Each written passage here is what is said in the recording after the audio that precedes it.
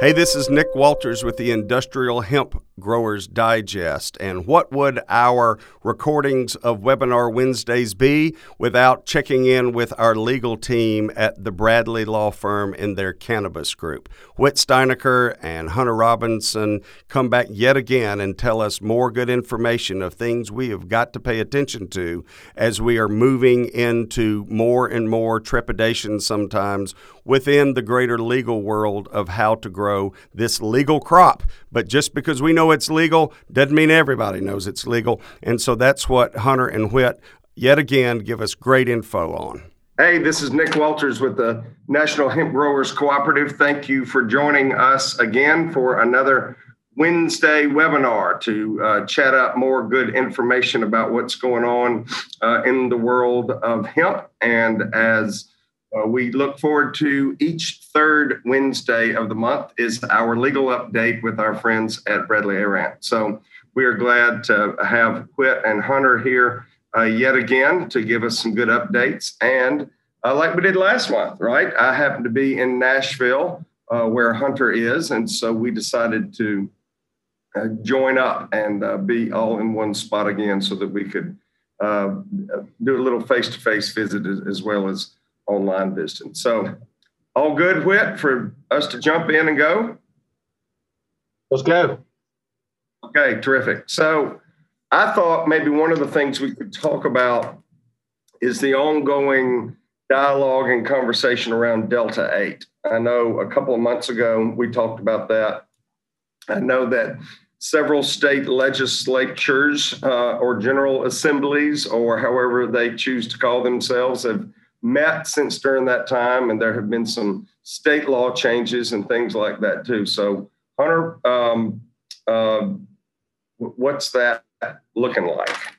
So, I can't remember exactly how long ago the Delta 8 update was, but even if it was just last month, there has been probably 5 or 6 more states that have taken steps to outlaw Delta 8, either informally, quote unquote informally, or formally through a change in legislation or change in regulation, or less formally, but still in a way that means you probably shouldn't sell your stuff there, kind of through policy guidance from their regulatory agencies that say that Delta 8 is, based on it being synthesized, is basically falls outside of the definition of industrial hemp and into the definition of marijuana, or however that state defines it. And that has been, so a couple of the reasons have been North Dakota, who else? Vermont, several others. And so many of them are in the kind of the Western marijuana friendly states, which is somewhat surprising. So, it's kind of, you can't really guess which one's going to do it based on kind of how they have been, kind of historically thought about marijuana. So, I mean, it's spread pretty quickly. Well, I just kind of pondered on that.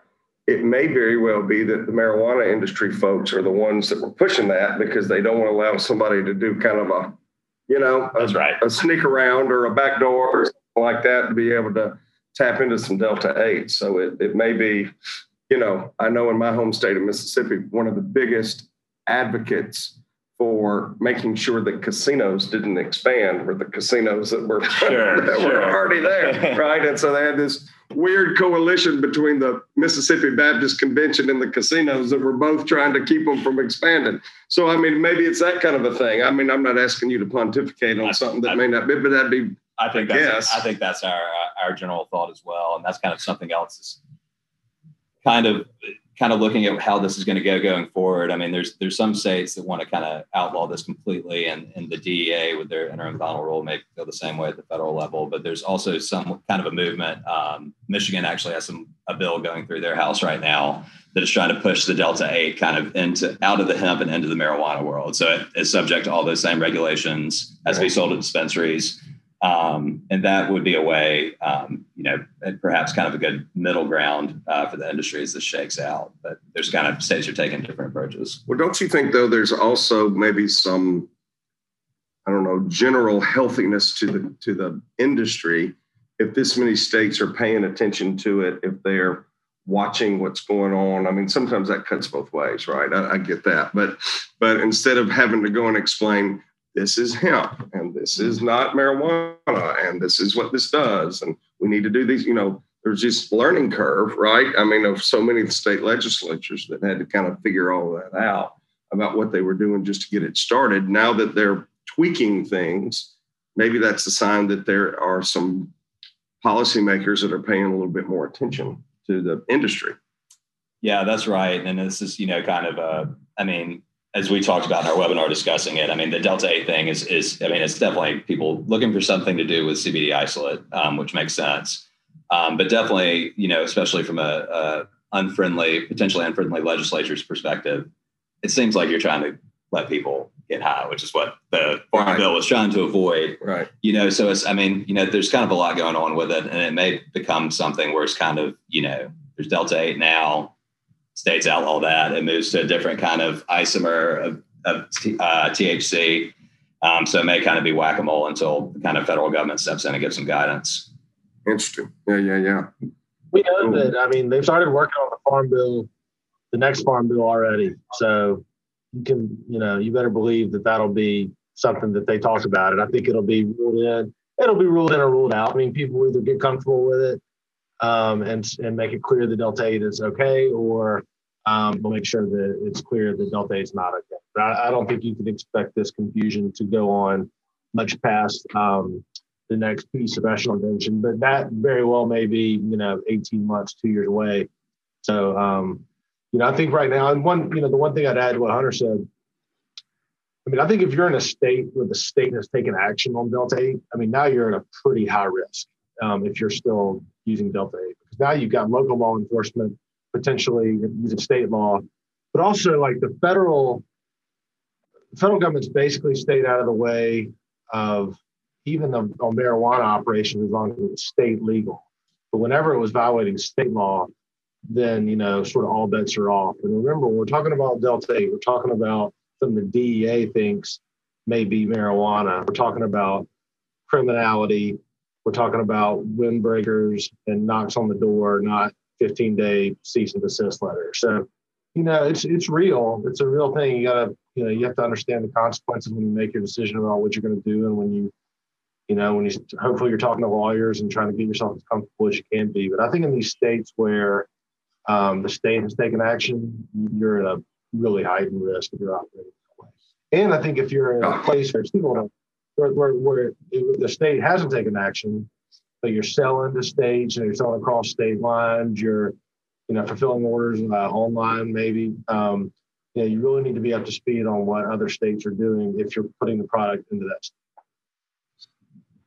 Yeah, that's right. The sands are shifting like incredibly quickly, even for kind of the cannabis space on this. So if you are, if you're selling interstate, you have to have some sort of process in place, and you really should be doing it with your lawyer to kind of figure out kind of real quickly when a state law changes, and have kind of mechanisms in place to clear that out and to kind of cut off the supply to that state pretty quickly. We can expect the dominoes to continue to fall. I think there will be states that either don't say anything about Delta 8 or maybe just say that it's okay. But there will be more states that outlaw it in some way, shape, or form over the next few months. So you got to keep your heads up for that. Mm-hmm. And are you finding that most of that, is it legislative or is it policy? Does some just go stroke of a pen, we're not doing it? Or I think it's, Witt may disagree. Well, it's certainly a lot of policy guidance right now from state regulators, but that is, likely just a pragmatic. It takes a while for a bill to get through, but they can have their, basically the state DEA, whatever each state calls it, kind of issue some policy guidance, scare some people off, and then kind of cinch up the legislation later. So I think there'll probably be some legislation to follow for the states that have just done policy guidance so far. Interesting. Cool. Okay. Well, that's cool to look into. One of the things that we think about are the end use products that are being made from hemp, right? Whether it's grain and fiber, the things that we kind of focus on, or certainly plenty of our growers and other people that are interested in what has been with CBD and other parts of that. So can you trademark a hemp company? Is that a doable thing to trademark a company as compared to a product itself? I guess you could do a product, but how do you know? Yeah. So maybe. It's about as definitive as we can get right now. That's a good lawyer answer, though. That's a real good lawyer answer, right? Hire a lawyer immediately.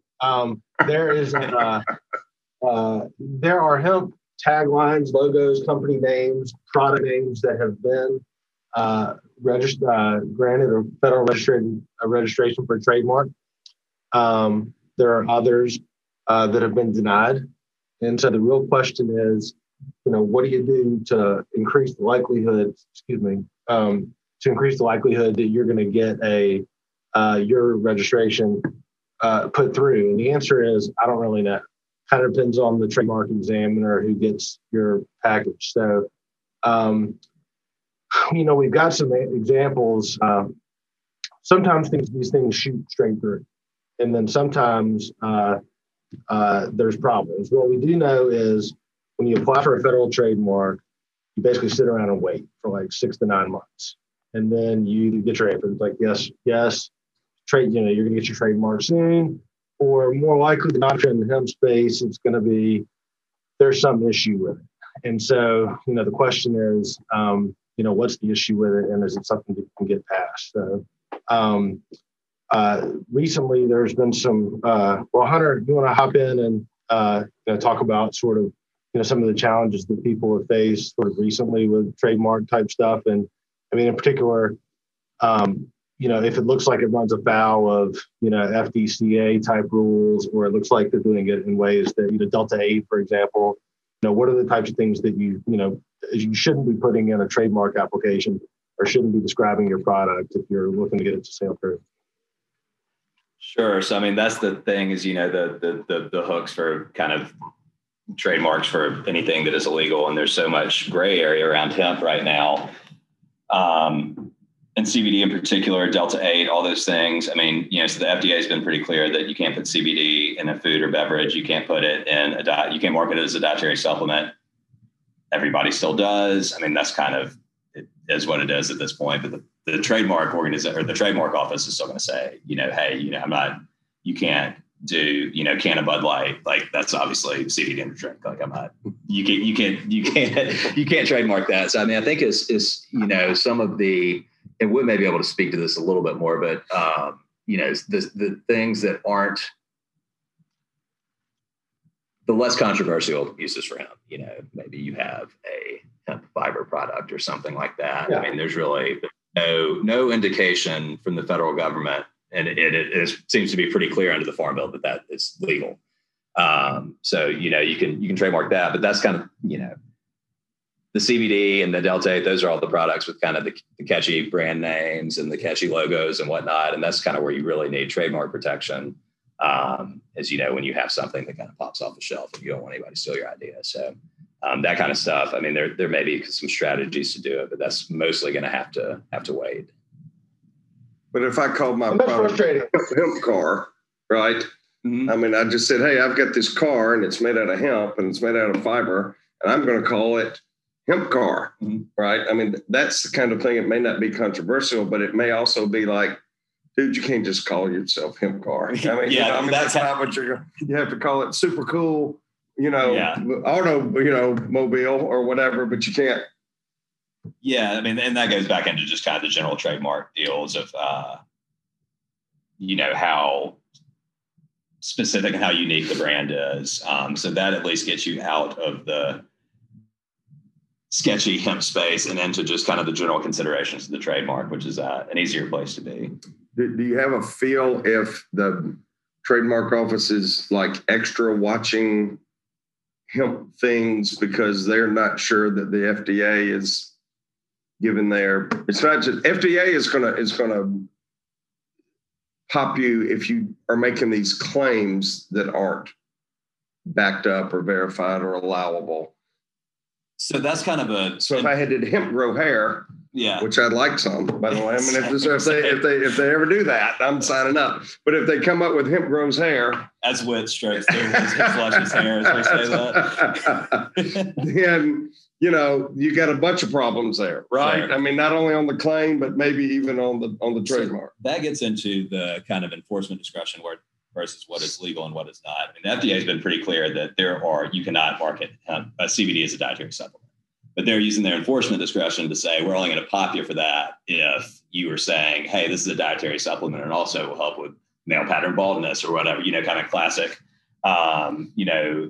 disease treatments. I can't remember the exact definition offhand, but kind of, it's there to diagnose or help a specific kind of ailment. But for the trademarks office perspective, is they just see that it's a dietary supplement. They don't have to. I mean, they're probably going to be, it's easier for them to just say no. Right. They don't need to do the enforcement discretion there. Right. Yeah. Right. It sounds like you almost have to disclaim any sort of conceivably illegal use. It sounds like where the trademark office is going to assume you are using it wrongly. So, you can't have anything that sounds like it's a food, even if it's not a food. You kind of got to put in there that you're not using it as a food. And, a good trademark lawyer can explain, how to describe your good and service. Now, that also means that it won't have protection as a food, but, it wasn't going to get that anyway. So, and it may be that once FDA loosens up, you'll have priority and you'll be using your mark in commerce. You'll have established it. And so when you can get a trademark on that kind of stuff, you'll be best positioned.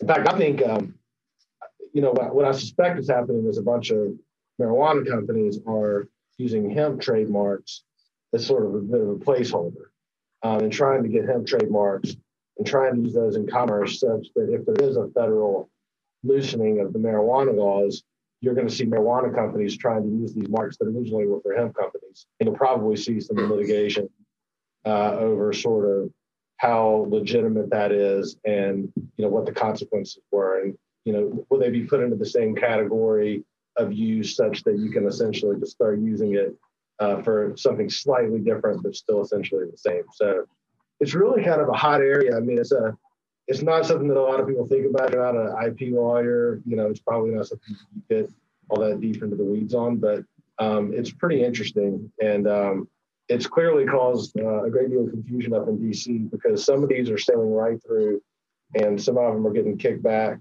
and, having a really hard time with it. Well, I tell you, I'm not generally afraid of government paperwork just because I've done a good bit of it and, things like that. But it's just like my taxes. I'd never do all that without a CPA. I really don't know why in the Sam Hill I would think I would want to take on the trademark office without a trademark attorney that would be able to guide me through all of that to know what's right or wrong to be able to do. And that's not a total setup or a kiss up. I'm just saying, it just seems like that would be a very good use of your funds and your budget to know that you've got that. And that's something, and it can certainly get complicated, especially if a trademark is challenged, but to get a lawyer to put the application together and get it submitted and kind of do a little bit of correspondence back and forth with the trademark office is not super expensive. Again, you get in any sort of dispute, it can skyrocket, but that's something that is not going to take a ton of an IP lawyer's time. And you don't want to submit that application, let it sit for 6 months, then get it denied, and then you're back to square one. Gracious. And do you know that if they did have a problem with it, is their history just to go denied, send it back? Or is it, look, you need to go fix paragraph 6 over here, and you need to shore this up because this is not the kind of counsel that an attorney would give you. But if you were trying to do it on your own, you'd hire a lawyer then, and maybe you wouldn't have gotten into that dispute if you would have hired us first. Right. But that is, basically. Yeah, it definitely. It definitely depends. If it's something you can easily fix, a lot of times they'll say just clean this up. If nothing that's more substantive, then a lot of times you've got to really dig in. It just strikes me as one of those sort of like setting up a corporation, just penny wise, pound foolish. It doesn't cost nearly as much if you have a lawyer that you trust to do it right. The filing fees at the federal trademark office probably cost more than the legal fees to get it on file and to do it right. And so, and if it gets rejected, then I mean, you can always just stop. It's a little bit of a sunk cost with you don't have to pay for lawyers to challenge it. Just say, I don't want to do this anymore. I don't want to pay any more money, and that's fine. You could just basically surrender. But I would say it's almost hopeless if you don't have a lawyer and you're trying to mount a challenge against the trademark office. And then trademark examining attorney is going to know all the laws, and he's going to expect your response to be really well steeped in the legal arguments. Yeah. Interesting. Well, you talk about you were talking about getting something started, and just like you would in forming a business or forming a new corporation, one of those things that every new corporation has to have, right, are money. And I've never met one that didn't need money or want money, including the National Hemp Growers Cooperative from time to time.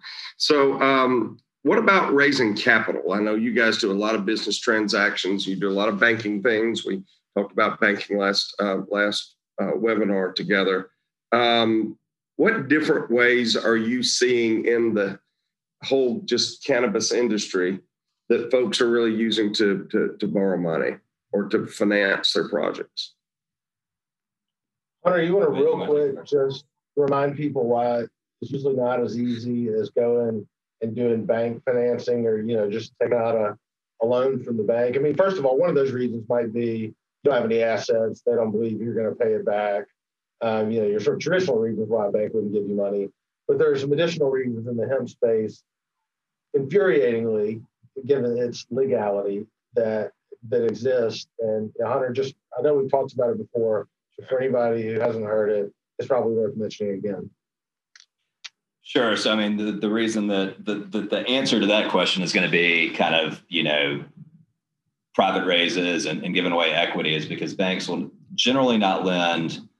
Very few banks will lend to any marijuana companies, and the universe that will lend to hemp companies is unfortunately not that much bigger because proceeds from legal activity and the anti-money laundering laws. So when a dispensary is legally selling marijuana to, just Joe Blow off the street in Denver, they get that $60. That was from the sale of a controlled substance under federal law. That is the trigger for all the anti-money laundering statutes, and it triggers kind of big trouble for banks. There's that's another area that the federal government has exercised as enforcement discretion. But banks, when I'm not working with cannabis companies, I'm normally working with banks. So they're generally one of the most risk averse industries, and they generally also make a good bit of money. So it's not worth kind of that type of existential risk, or even if not existential, just kind of big reputational risk and kind of big OCC fine type risk to make a little bit of extra money off banking hemp. And that's something that is changing. I think if we have this webinar in 2 years, we're probably talking a lot more about how you work with banks rather than how you kind of round up an investor group. But right now, that's kind of the lay of the land.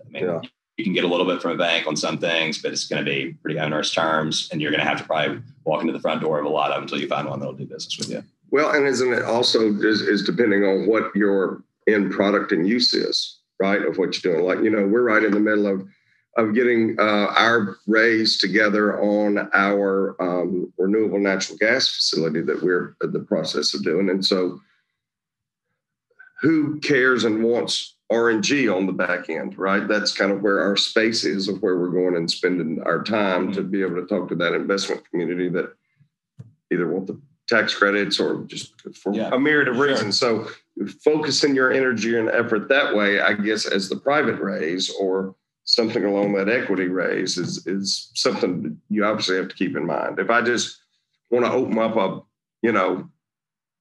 hemp clothing store, I probably have another whole set of hurdles to go through, just because you fight people who maybe don't know as much about retail, or they may love hemp, or they may love the fiber, they may love all the rest of that. You just have to really think about who would care about how you would invest. Sure. I think with the banks too, the first step is just, anything, if you have any sort of even tangential connection to hemp, the answer is just no, because they have to have some sort of kind of internal compliance team to deal with that. once you get to the banks that are willing to play in the hemp industry, that's when your considerations come in. So maybe if you're just kind of a CBD retailer, they say no. But if you're a hemp clothing line, sure. Yeah, but you're going to have to show them the market into this and what all and that just gets into kind of the traditional banking concerns, like Whit said. But if you get in the door, kind of the lower risk industries. Yeah, and there are groups that are not banks that'll lend, but it's basically hard money lending. I mean, mid-teens on the interest rates that are basically just you're paying the risk premium. They definitely operate in the marijuana space, but they'll operate in the hemp space. So maybe slightly less than mid-teens for that, but they're still, they're just going to take advantage, sort of basically an arbitrage. It's better than giving up equity, but it's, not as good as getting the bank loan.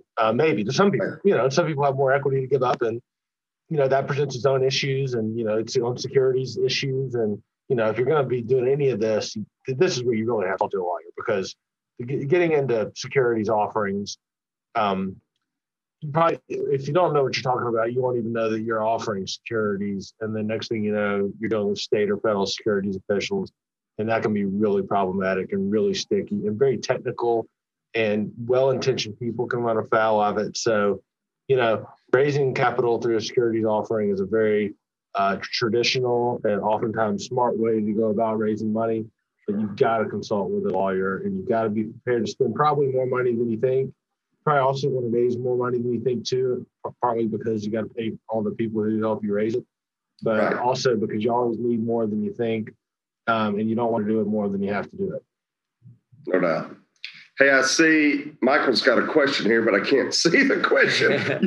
This laptop's too small and I can't get that close. Can you see it, Whit or Hunter? Can y'all take a... I got it up now. Okay, go ahead. So I don't know if that could be solved. I mean, I think that repeat the question. I'm sorry. So blind people, right? Do you think the Delta 8 issue could be solved if there was better definitions of intoxicating, psychotropic, and psychoactive? If we say Delta 9 is illegal because it is intoxicating, could we say Delta 8 is legal because it is psychoactive, i.e. lesser in intensity, but not intoxicating? I'm not aware of anyone comparing Delta 8 to Delta 9 in terms of the intensity of the high one gets. I think that last sentence is definitely true. I think that is kind of the messaging concerns, but I think we are, kind of with the pace of the way that marijuana legalization is going, by the time you fix the messaging enough to get Delta 8 through, there's probably a good chance that federal law is kind of already let just Delta 9 be fine as well. And then you still just get down to a state by state issue. I think this is more people not understanding it, lack of regulation, and really kind of the statutory hook. The language that's in the statute that gets it is the synthetics or derivatives of hemp. Kind of the theory that Delta 8 is legal is that you have hemp biomass, then you get CBD isolate, and that's legal. Nobody thinks otherwise there. You can market it in the wrong way, and then you derive it from that. So you still just got a straight line of derivatives from hemp biomass that is legal under the Farm Bill. But where the states are seizing on it is that's kind of synthetics or derivatives thereof. And that's kind of, that's an interpretive issue, and that's going to be, however the legislature wants to set it up, they're going to do it. So you're going to get a lot of kind of marijuana legal states. They're going to want to keep it away to kind of help their established marijuana businesses. You're going to have kind of the deep South and kind of Midwest type kind of, socially conservative states that kind of don't want to do it for that. They just don't like psychoactive. And they probably won't care that much about the distinction kind of you're trying to draw there. So, yeah, I think it's a messaging concern, but I think that the education on that's going to take a while for kind of the people that kind of need to hear that message. Yeah.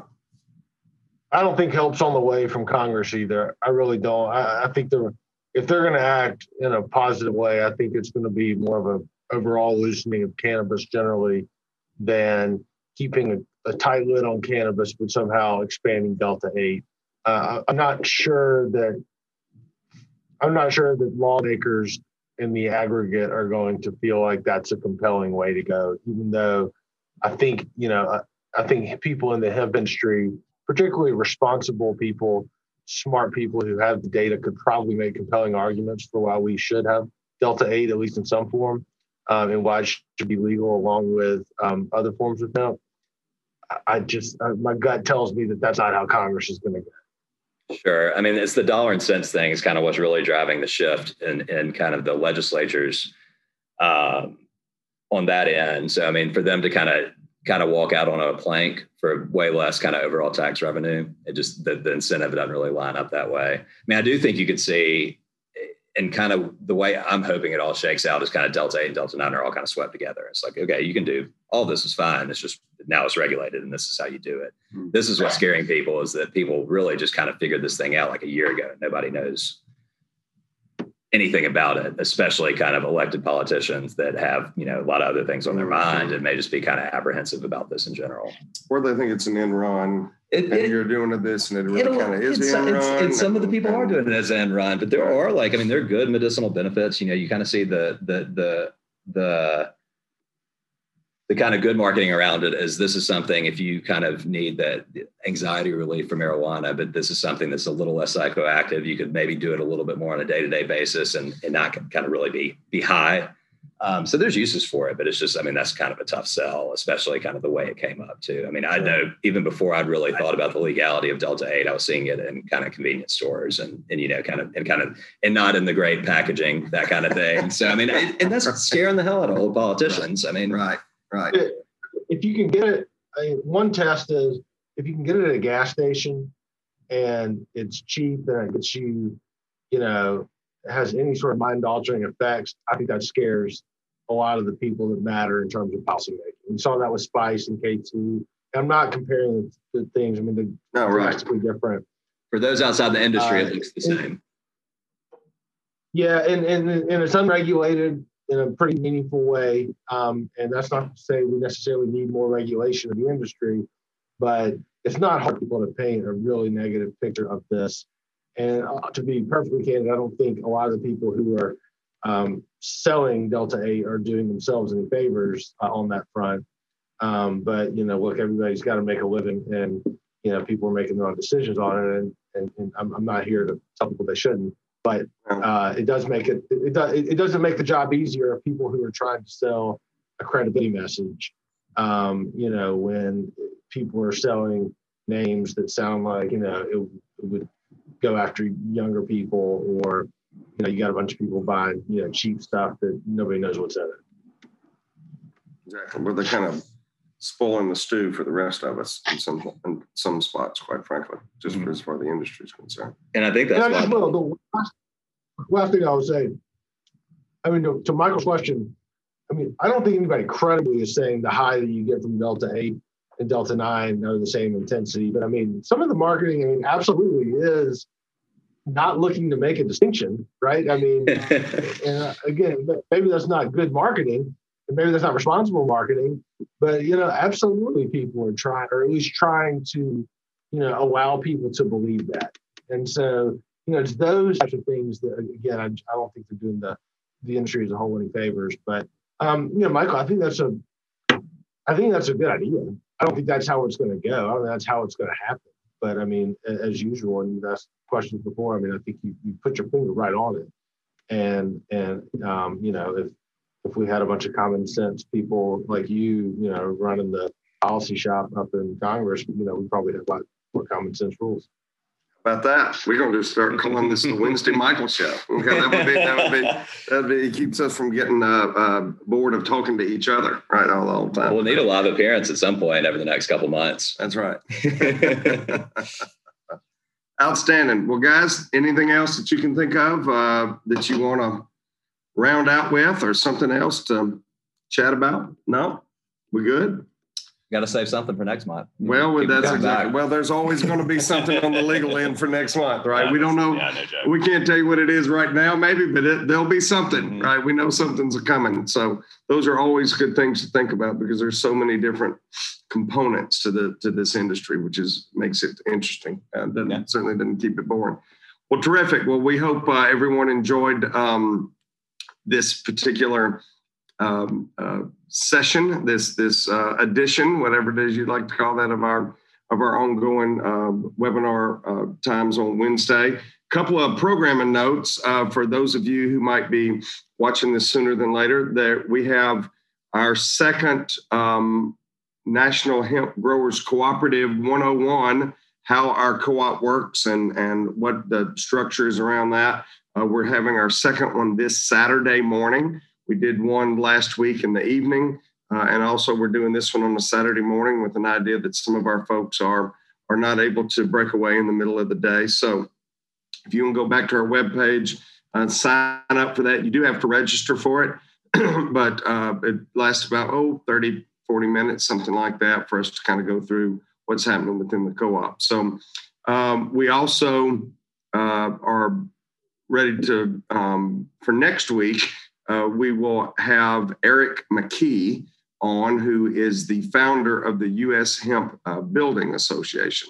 So USHBA, as they like to call it. And USHBA has all kinds of things that they're about the business of doing. So every time you hear about everything from hempcrete to, other products are being made there. I mean, there are folks making entire houses, out of hemp now. And so Eric has got his finger on all of that, and it'll be a real fascinating discussion, I think. So hopefully you'll join us next week as well, and then be watching as well. We plan on having our June lineup done. We had one close that had to rearrange, so we're not exactly sure how all that schedule is going to look, but hang tough. I know the folks from the Hemp Innovation Challenge are going to be on in the second week of June. And you talk about some far out ideas. These cats have got some far out ideas about the stuff you can do with hemp. So it'll be entertaining, if nothing else. I can promise you from part of that. So